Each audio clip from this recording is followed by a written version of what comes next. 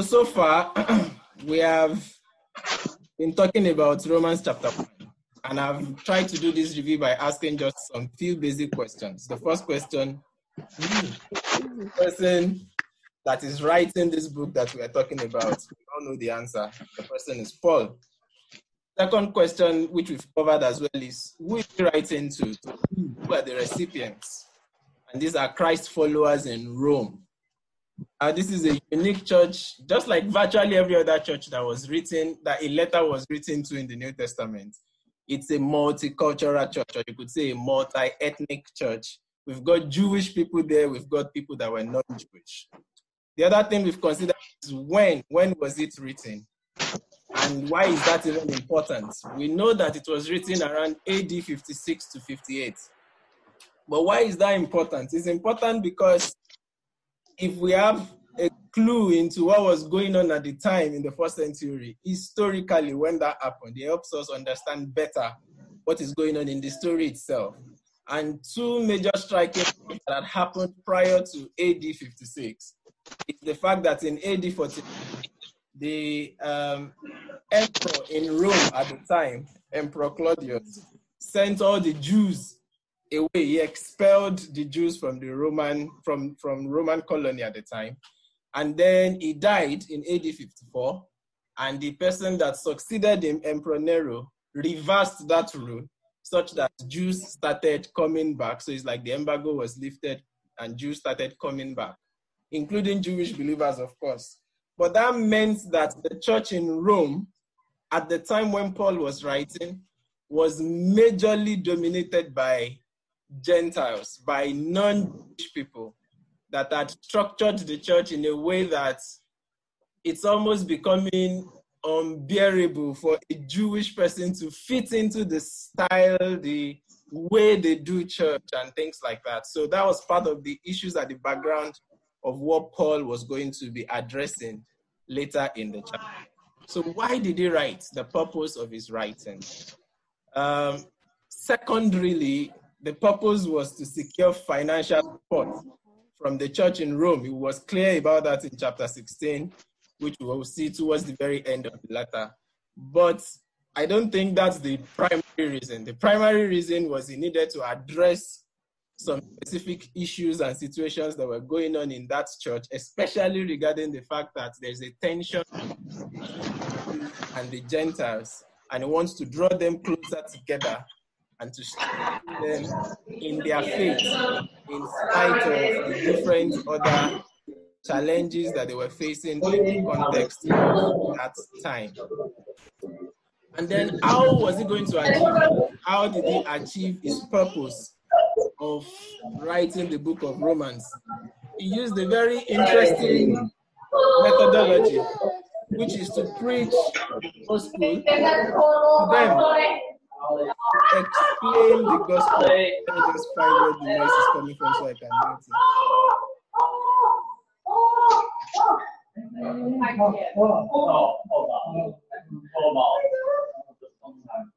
Sorry. Sorry, can we mute order, please? Yeah, that's what I'm trying to. Mute the other side, please. Not yourself, the other ones. I know. I can't even find everybody as that. Oh, okay, yes, I can see everybody now.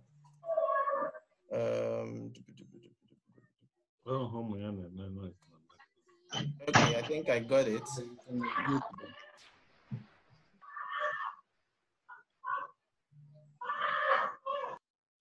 All right. So, sorry about that. Yeah. So, the method he used in achieving his purpose was to brilliantly explain the gospel from the beginning, you could say, or even almost from before the beginning began, so that there is nobody in any of the churches where this letter will be written that will not find himself in the story of Romans, if you could put it that way. There is nobody that will read this letter, that is supposed to read this letter, that will not be able to resonate with something in the book of Romans. And by the time we continue to go further, different facilitators come in, you would see what I'm saying, especially beginning from the next part, verse 18 to the end of chapter 1, or even to almost the end of chapter 3, he made sure he covered every kind of human being that you will ever meet on this planet before setting the stage for what the gospel really means and what it implies for us today. And lastly, through whom was this letter delivered? It was delivered through a woman by the name of Phoebe. And the implication of that, as the culture was by the time, is that it's very likely that the person that you send the letter to would also be the one to explain the letter, to try to explain what was in the mind of the writer if the writer could not be there physically. That was the culture back then.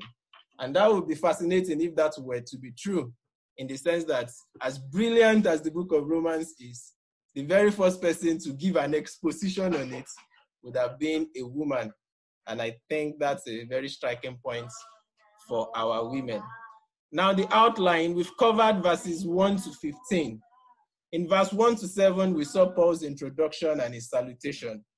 Then in verse 8 to 15, which we looked at last week, we saw how Paul began to endear himself, in a sense, to his audience. These are people that he has never seen. He has never visited the church in Rome. He has heard so much about them. Priscilla and Aquila worked in the church in Rome. So Paul had access to people that had direct information about what was going on in the church in Rome, which is part of the reason why he could adequately address some specific issues, even without ever being to the church. But in verse 16, it switches into the main crux of why he's writing, and that is what we want to look at today, verse 16 and verse 17. And if time permits, I will set the pace, or I'll set the scene for verse 18 to verse 32. In verse 16 to 17, it says, "For I am not ashamed of the gospel, because it is the power of God unto salvation," the power of God that brings salvation to everyone who believes, first to the Jew, then to the Gentile. For in the gospel, the righteousness of God is revealed, a righteousness that is by faith, from the first to the last, just as it is written, the righteous will live by faith. In these two verses, it summarizes, in a sense, what he will spend the remaining 14 chapters there, the next 14 chapters thereabouts, unpacking. It's all about the gospel, the power of God that brings salvation to everyone, and you could say to anyone who believes, first to the Jew, then to the Gentile. For in the gospel, the righteousness of God is revealed, a righteousness that is by faith, from the first to the last, just as it is written, the just shall live by faith. Now on our outline, so I'll just switch to the outline and read from the outline, starting from the verse 16 part of it.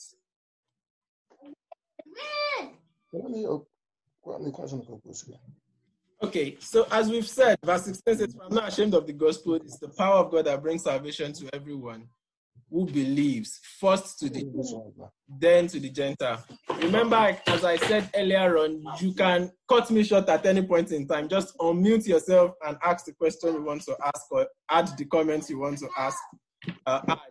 Because in the view that I am now, I'm not seeing everybody, so I might not even be able to see you if you wave or do any other thing to try to get my attention. Now, what does it mean to say the gospel is the power of God that brings salvation? We've heard it again and again. Pastor have shared about this repeatedly, that the gospel is powerful in and of itself. It's our own responsibility is to share it. There is power in the gospel to do the work. And the way the power operates, or the results that the power generates, will be different in different circumstances and scenarios. In fact, very many times you preach the gospel and it might look like nothing has happened, but that is based on your own limited perception. The gospel is always powerful. The same power it contained in the first century is the same power it contains now, the power that it will contain even after this time. The gospel is the power of God unto salvation. It's the power unto salvation. Now, what does that mean? That means, of course, again and again, that the gospel itself is 1 Corinthians 15, verse 3 to 4. It's all about Christ. His coming, his death, his resurrection, and what all of that symbolizes, what he has achieved and accomplished for us. It's a message of how we become eternal members of God's family. By that I mean those who will live and reign eternally with God. And it is good news. It's good news because it doesn't depend upon us. It tells us how we may be freed from sin, which rages in our bodies and in our world. It tells us how we can face death in hope that we will live again, and how we can have peace with God. The difference between the different people in the world today and how they will respond, for instance, to the plague of coronavirus, is partly due to how much of the good news we understand. Because if we have this robust understanding of the good news, then we know that we have no reason to fear. Because our faith in eternity is settled. When I say faith, F-A-T-E, I'm not talking about our faith, our destiny. We know where this journey ends. We know where this story ends. We know where this drama, if you call it that, we know where it ends. So there is really nothing to fear. The reason why everybody is as panicky as they are, especially in the world today, the reason is simple. Nobody wants to die. It's as simple as that. But if you have received and understood the gospel, you know that death in itself is not a threat. Death in itself has no power over a believer.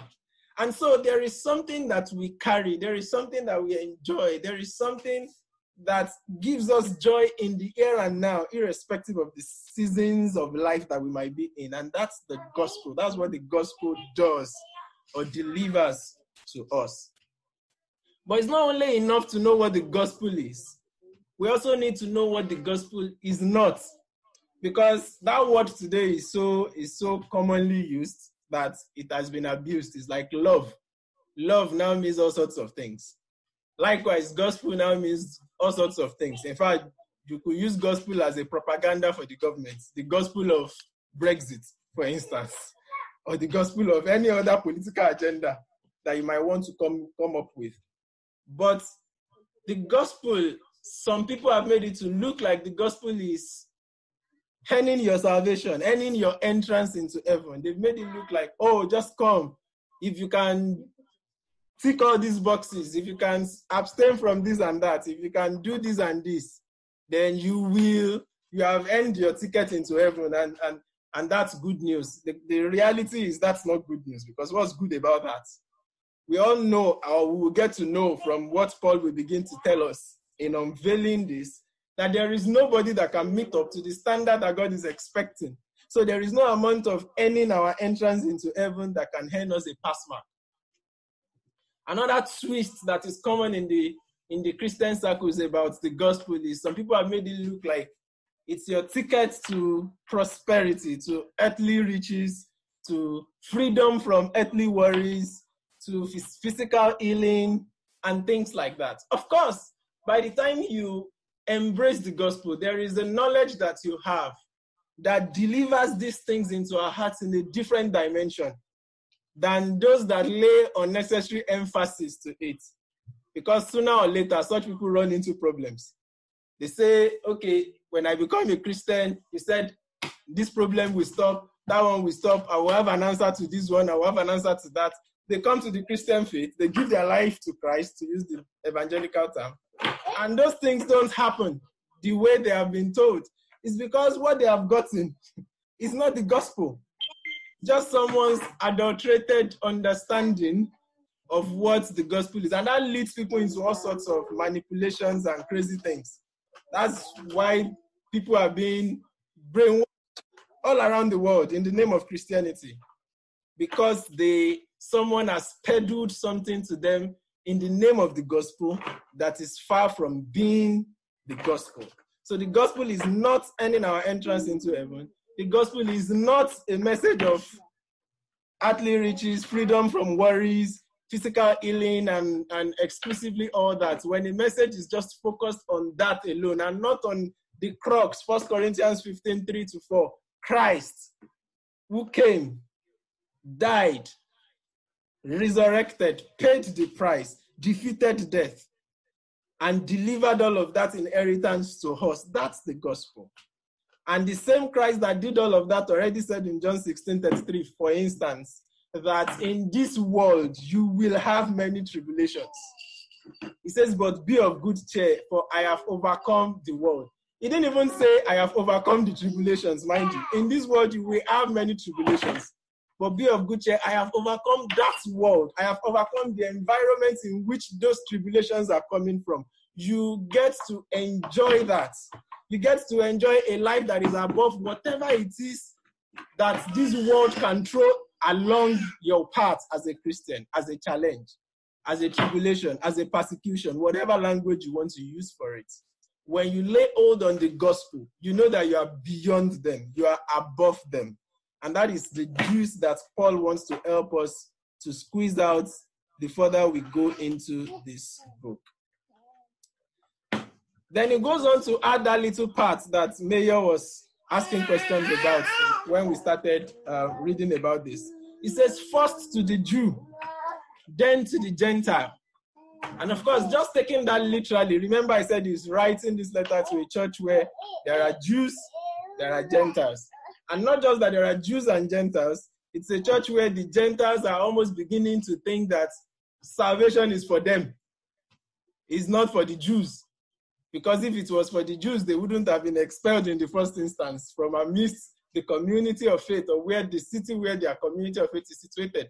So there are such faulty reasonings going on in that church or in those groups of churches in Rome to which Paul was writing. So Paul needed, amongst other things, to also help them understand the place or the role of the Jewish race in this whole salvation context.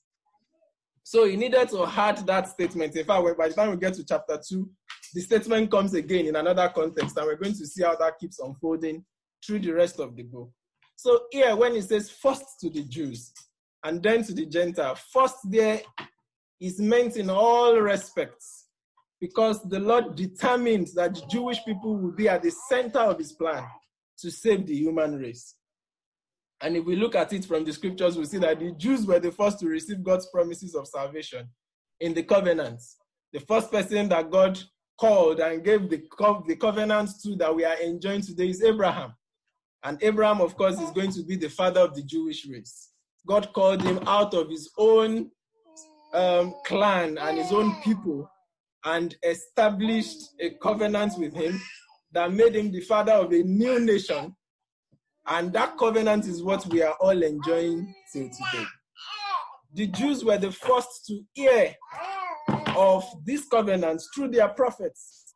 Prophet Isaiah was writing or prophesying hundreds of years before Christ when he said, for unto us a child is born, for unto us a son is given, and the government shall be upon his shoulders, and his name shall be called Wonderful Counselor, Everlasting God, the Prince of Peace. These are images and prophecies that were delivered to the Jewish people about the Messiah that will come sometime in the future, that was fulfilled in the person of Christ. The Gentiles had no clue or no understanding of all these things. The Jewish people or Jewish race had the honor of birthing the Jewish Messiah, Jesus Christ, through the lineage of David. Both Mary and her supposed betrothed husband, Joseph, were both Jewish people. Then we move on down the line, we see that it was also the Jews that were the first to witness the preaching and the miracles of the Messiah in Galilee. In fact, Jesus was intentional about ministering just within the circumference of the Jewish people, because even he himself said it, that I'm sent to the lost sheep of the household of Israel. It took a woman's faith, a Canaanite's faith, to draw from what he carries. Because when she came and said, come and heal my daughter, Jesus said, I am sent, what is bread is meant for the sons. In other words, you are not part of the sons. You are not part of the children. You don't get to enjoy what I carry. Because the time hasn't come for it to go beyond the Jewish race. But the woman, because of her faith and persistence, went on to say, no. Yes, I know this thing might be for the sons. But at least when the crumbs of the bread fall down, the dogs will get to eat of it. You might say that I fit into that category of dogs now, but I believe I can still partake of this. And that was how she got what she wanted.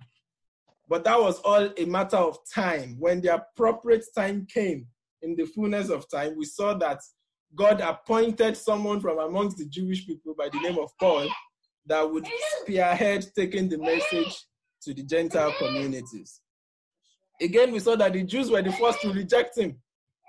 He went and preached in many places, had many successes, came to his own hometown, they rejected him, and he wept over them. He said that a prophet is not honorable amongst his own people, and even amongst people of his own home. Again, the Jewish apostles were the first to deliver the gospel to their countrymen. Remember the message that Peter preached in Acts chapter 3, Acts chapter 2 on Pentecost Day, and 3,000 came to Christ. That was a Jewish person again preaching this message of a Jewish Messiah. But eventually, Paul came on the scene and many others. In fact, at some point, God sent Peter himself to also reach out to some Gentile family, the family of Cornelius, in Acts chapter 10. And then Paul was actually appointed for this purpose of going to reach out to the non-Jewish people. And he had lots of success around that. So Paul is trying to make a hint here that we are going to see how that unfolds more when we go further into the rest of the book. That this salvation, there is a storyline, and that story began in a particular or amidst a particular group of people, but it did not end there because it wasn't meant to end there. Jesus is the seed of Abraham that is supposed to now make it possible for all nations to enjoy what used to be the exclusive preserve or the inheritance of the Jewish people. And as we noted earlier, making that point today, like if you are trying to preach to someone, it's irrelevant today to be telling them salvation is first to the Jews and then to the Gentiles. It's absolutely irrelevant. But we needed that bit of information to understand, again, the context to which Paul was writing and help us to appreciate some of the other things that he will be saying as we go on into the rest of the book. It's going to come down very hard on the Jewish people in chapter 3 and then later in chapter 9, 10, 11, thereabouts. So over the next 15 chapters or so, Paul will explain this good news, this gospel in all its fullness. But in verse 17, he summarizes the gospel very powerfully. He says, for in the gospel, the righteousness of God is revealed. And it is a righteousness that is by faith from the first to last. Just as it is written, the righteous will live by faith. There are three parts to this statement, to that verse that I want us to quickly zoom into. And each of these parts is going to talk about them in more details in the other parts of the book. But the first thing to note there is, it says, for in the gospel, the righteousness of God is revealed. The gospel is a message that centers around righteousness. And when we talk of righteousness, it's not just righteousness in terms of I try to do good. I think I'm better than Brother David. I think I'm better than Sister Ife. I think I'm, of which those are very righteous people that I respect. But the point is, there is a righteous standard of God that no one can measure up to. In fact, Jesus said in Matthew chapter 5, I think verse 20, except your righteousness exceeds the righteousness of the Pharisees, you cannot enter into the kingdom of heaven. And of course, he was delivering this in the Sermon on the Mount to a Jewish audience. Pharisees were listening to him. And to be a Pharisee is like to be the most righteous of the righteous, as far as the commandment is concerned. You have dotted the I's, you have crossed your T's. You don't do this, you don't do that. But Jesus will spend the rest of that chapter trying to make them see that the commandments of God that the Jewish people thought, as long as you can keep it, you are fine with God, is more than how it's deeper. It's supposed to be a mirror that will make them see that they cannot even, by any means, move closer to accomplishing or achieving it. And so he began to poke holes into those commandments. You have heard that Moses say, you shall not commit adultery. And they are like, yes, we don't commit adultery. At least nobody catches you sleeping with someone else's wife. But Jesus went on to say, if you will just lust in your heart. And of course, nobody sees that. Nobody knows when someone else is lusting about or after anybody. But Jesus is saying, if you will tolerate that one in your heart, you are righteous. You have heard that he said, you shall not murder. But if you will say to your brother, thou raka, which is like an insult, it's like saying stupid or foolish. He says you are also in danger of judgment. So it goes on and on to make them see that it's not just about keeping the 10 commandments or the 612 or 13 injunctions in the Old Testament. There is a righteousness that is of God. The demands of the law is for us to be as holy as God, as righteous as God, as perfect as God. And there is no one in his rightest or most sanctified righteousness on our own and of ourselves that can meet up to that standard. The second thing that we saw in that verse 17 again is that it's not just about righteousness. The gospel is not just about any righteousness. It's about the righteousness that is of God. And I've explained that. Our pursuit of righteousness must begin with that understanding God and his righteousness. Because part of the questions that the gospel asks is, how do I become as righteous as God? Which again is a puzzling question, but Paul will help us to see how simply that is answered in the course of this book. And the third part is that this righteousness that we're talking about is a revelation. It says, for in the gospel, the righteousness of God is revealed. It's a revelation. For something to be a revelation means it's not everybody that sees it. In fact, it takes a revealer to reveal it. And once it is revealed, you need faith to accept what has been revealed. You need faith to believe what has been revealed. So the righteousness of God that we're talking about reveals itself to us. How? Through the message of the gospel. And that is what Paul is now going to start to do from verse 18. So Paul is saying that our faith in the message of the gospel manifests God's righteousness in us.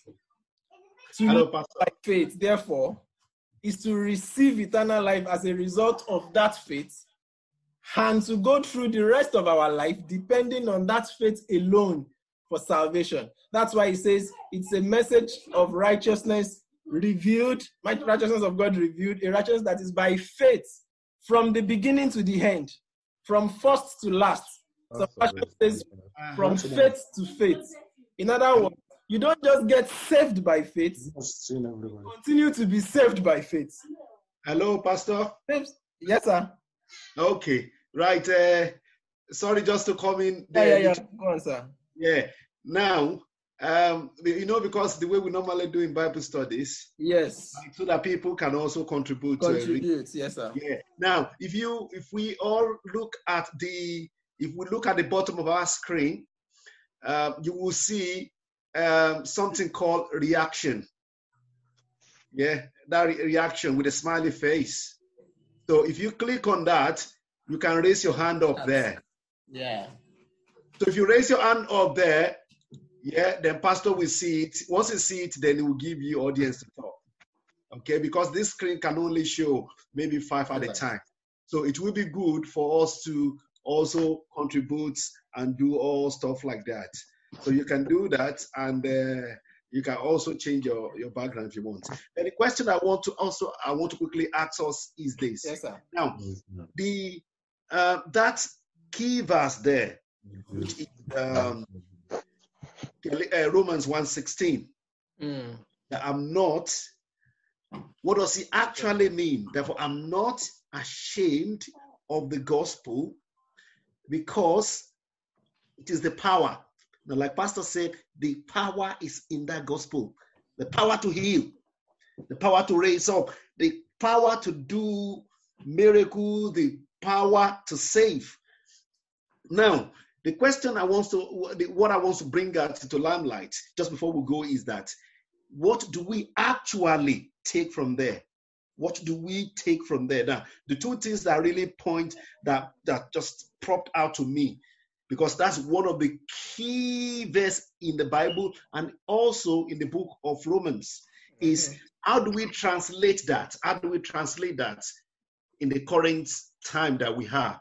Number one, that we're not ashamed of the gospel, meaning that we are not ashamed to tell people about the gospel of Christ, to tell people about that gospel. And there's no better time than the time that we are now to tell people, to show the world that Jesus is the solution to the world, to the problem that we have in this world. So that is one way that we can show that Romans 1:16, that we're not ashamed of the gospel. The second way that I think is also to now live that thing so that people can see it in us. So the first way is to go out and show it and say it to people. Then the second way is also people can see. The Bible says, holiness without which no man can see God.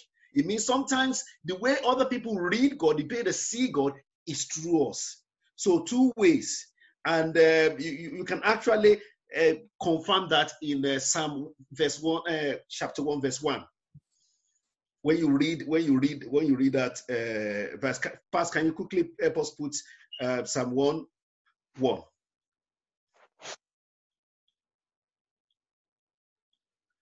So the two things I was saying, as Pastor put that there, is number one to go to proclaim the gospel with confidence and boldness.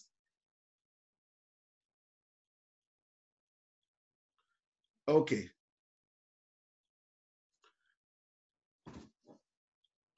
So now, number one is to go out and proclaim that gospel and tell the people about the good news. So some people, if you hear what is going on around now, some people are saying, yes, when all these things are happening, that is the end of the world. But that is not what the Bible says. It is not the end of the world. The Bible says that when you hear about all these diseases, war, and rumors of war, that all these things will come to pass. He said, but the world has not ended. He said, until this gospel is preached around the whole world, then the end shall come. So what the end is waiting for is that Romans 1:16, us going out and doing our own bit and preaching out to people with the gospel. Then secondly, living the gospel, living it. Let the gospel find expression in us. Now let's quickly read that Psalm 1:1. He said, great blessing belongs to those who don't listen to evil advice, who don't live like sinners, but who don't join those who make fun of God. Now, do you have King James Version's translation there?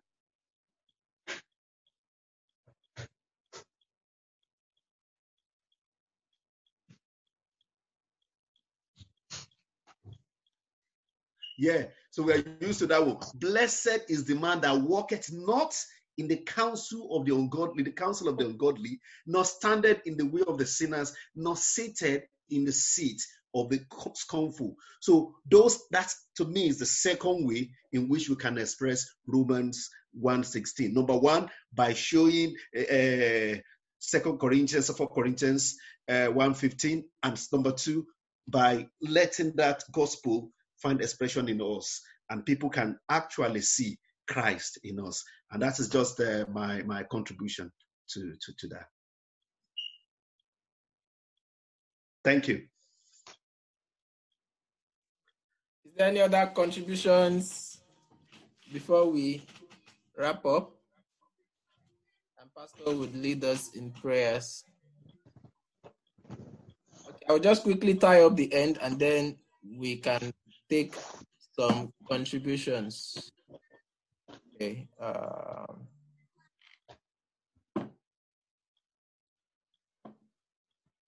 right. So we were on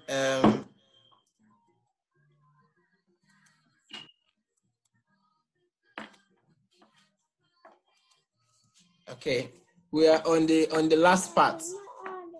Before Paul elaborates on the means to righteousness, this righteousness that he has explained in verse 17 as what the gospel is about, before he begins to explain that, he first addresses the common misconceptions that men hold for how to be righteous.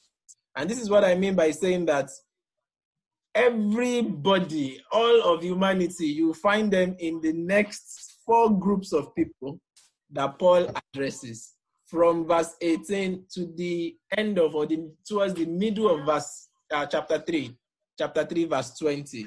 He will go on to explain all of these faulty assumptions. One of them is paganism. Paganism is the worship of things that can be seen instead of the invisible God who made it all. And of course, that's not just bowing down to a carved image. For some people, the thing they worship is money. For some people, the things they worship is, all sorts of things, celebrities, soccer, and all of that. And one of the things coronavirus has shown us, that whatever gods, apart from the true living God that we can say we want to put our trust in, is also very fallible. There are other groups of people that fall under what we call moralism. Of course, you won't find all these big words in those chapters, but he explains them. Moralism is when you make yourself the judge over someone else. You are a judge over yourself and over someone else. Those are the kind of people that say, at least I'm still better. I don't commit adultery. I don't fornicate.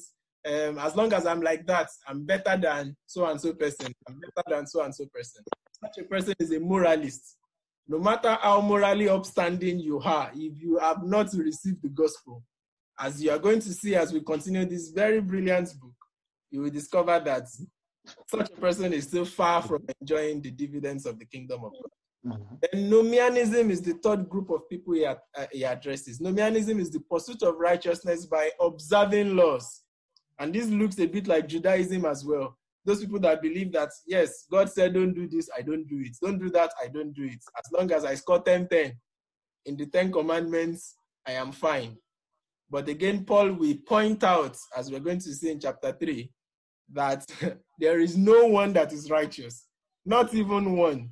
Not even the Nomian. Not even the person that believes that he is observing all the laws or the rules perfectly. And then the fourth group is the Judaism. These are people that believe that by virtue of the fact that they are born into the Jewish race, they are fine with God. They are automatically saved because they are Jews. Paul will address all of these groups and then point us to one other group that the rest of the book will then talk about. The group of those of us who have enjoyed, who have come to the end of ourselves, embraced the gospel, accepted what Christ has done and accomplished on the cross, and received it for ourselves by faith. Only after refuting these false views does Paul return to describing the correct way to righteousness. And we're going to pick up on this next week. So in conclusion, we've introduced the context of Paul's letter to the Romans.